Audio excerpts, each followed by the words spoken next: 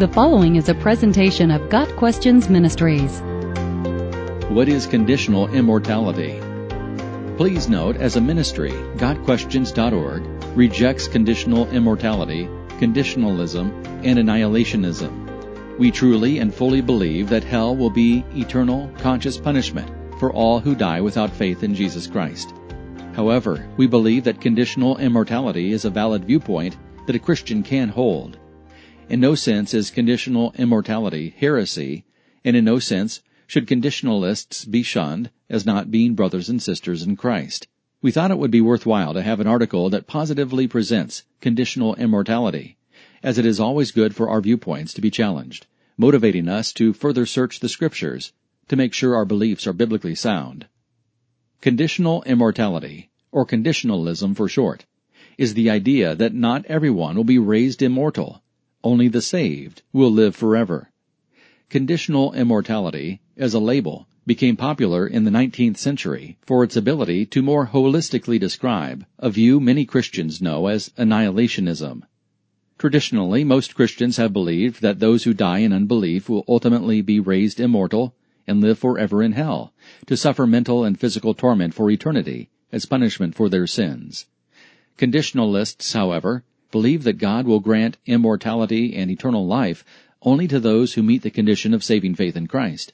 Everyone else, the unsaved, will suffer a second, irreversible death, perishing forever and ceasing to consciously exist.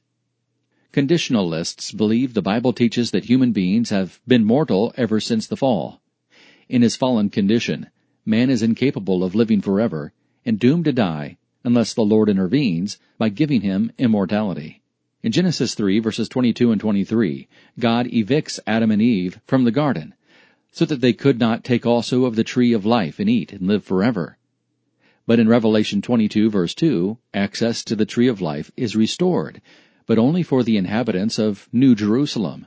Proponents of conditional immortality believe the lost will indeed be resurrected, but to judgment, not to life. Only those covered by the blood of Christ will be raised immortal, unable to die any more. Only those who are being made fit to inherit the kingdom of God will be made imperishable and immortal. Thus, immortality and enduring life are conditioned upon salvation.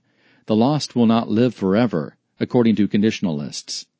Integral to all Orthodox views of the atonement is the idea of substitution. In atoning for our sins, Jesus took our place, suffering what we would have otherwise suffered. Conditionalists argue that it stands to reason, then, that what Christ bore on our behalf is the fate that awaits those who refuse His gift. The biblical testimony is that Christ's substitutionary atoning work consisted in His death. Paul says that Christ died for the ungodly, Romans 5, verse 6, and that His death is of first importance, 1 Corinthians 15, verse 3. The fact of Christ's substitutionary bodily death is also taught by Peter, 1 Peter 3, verse 18, and the author of Hebrews, in Hebrews 10, verse 10. Conditionalists argue that, therefore, the risen lost must literally die a second time. If in dying Jesus took our place, how can it be said that the penalty for unbelief is eternal life in hell?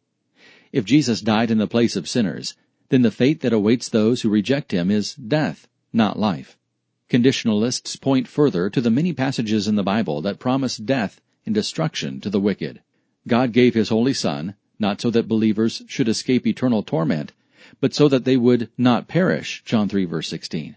Paul says the wages of sin is death, not living forever in torment, Romans 6, verse 23. Jesus tells us in Matthew 10, verse 28, to fear God who can destroy both soul and body in hell. He says in Matthew 7, verse 13, that the narrow and difficult path leads to life, while the wide and easy path leads to destruction. In Jesus' parable of the wheat and the tares, the weeds are burned up or consumed, Matthew 13, verse 30, by fire, which Jesus interprets as meaning that the unrighteous will be thrown into a fiery furnace, verses 40 through 42. This is an allusion to Malachi 4, verses 1 through 3, which promises that the wicked will be reduced by fire to ashes beneath the feet of the righteous. Peter says that in condemning Sodom and Gomorrah to destruction by burning them to ashes, He made them an example of what is going to happen to the ungodly, 2 Peter 2, verse 6. The residents of Sodom and Gomorrah were incinerated. Therefore the ungodly will not live forever in ruin. They will be utterly destroyed. There are other texts that are often cited as challenges to conditional immortality, but which conditionalists contend are better support for their view. For example, Isaiah 66 verse 24 speaks of unquenchable fire and undying worms that consume corpses. Proponents of conditional immortality point out that corpses are dead, not living, and that elsewhere in Scripture, inextinguishable fire and unstoppable scavengers completely consume. Further, Isaiah says these corpses will be abhorrent to the living righteous, the same word used of the wicked in Daniel 12 verse 2, which promises that only the righteous will be granted eternal life. The same promise is made in Matthew 25 verse 46, where eternal punishment must therefore be eternal capital punishment. Conditionalists believe this conclusion is confirmed by Paul in 2 Thessalonians 1 verse 9, which says that the punishment of the wicked will be eternal destruction. They argue that eternal punishment and eternal destruction do not imply ongoing activity any more than eternal salvation and eternal redemption imply ongoing saving or redeeming in Hebrews 5 verse 9 and chapter 9 verse 12.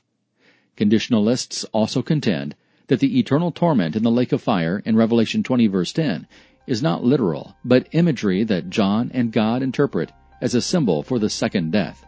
Traditionalists and conditionalists need not divide as brothers and sisters in Christ over this issue.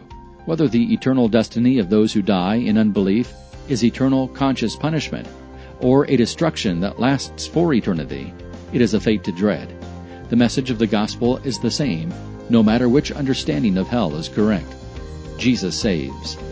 Got Questions Ministry seeks to glorify the Lord Jesus Christ by providing biblical answers to today's questions. Online at gotquestions.org.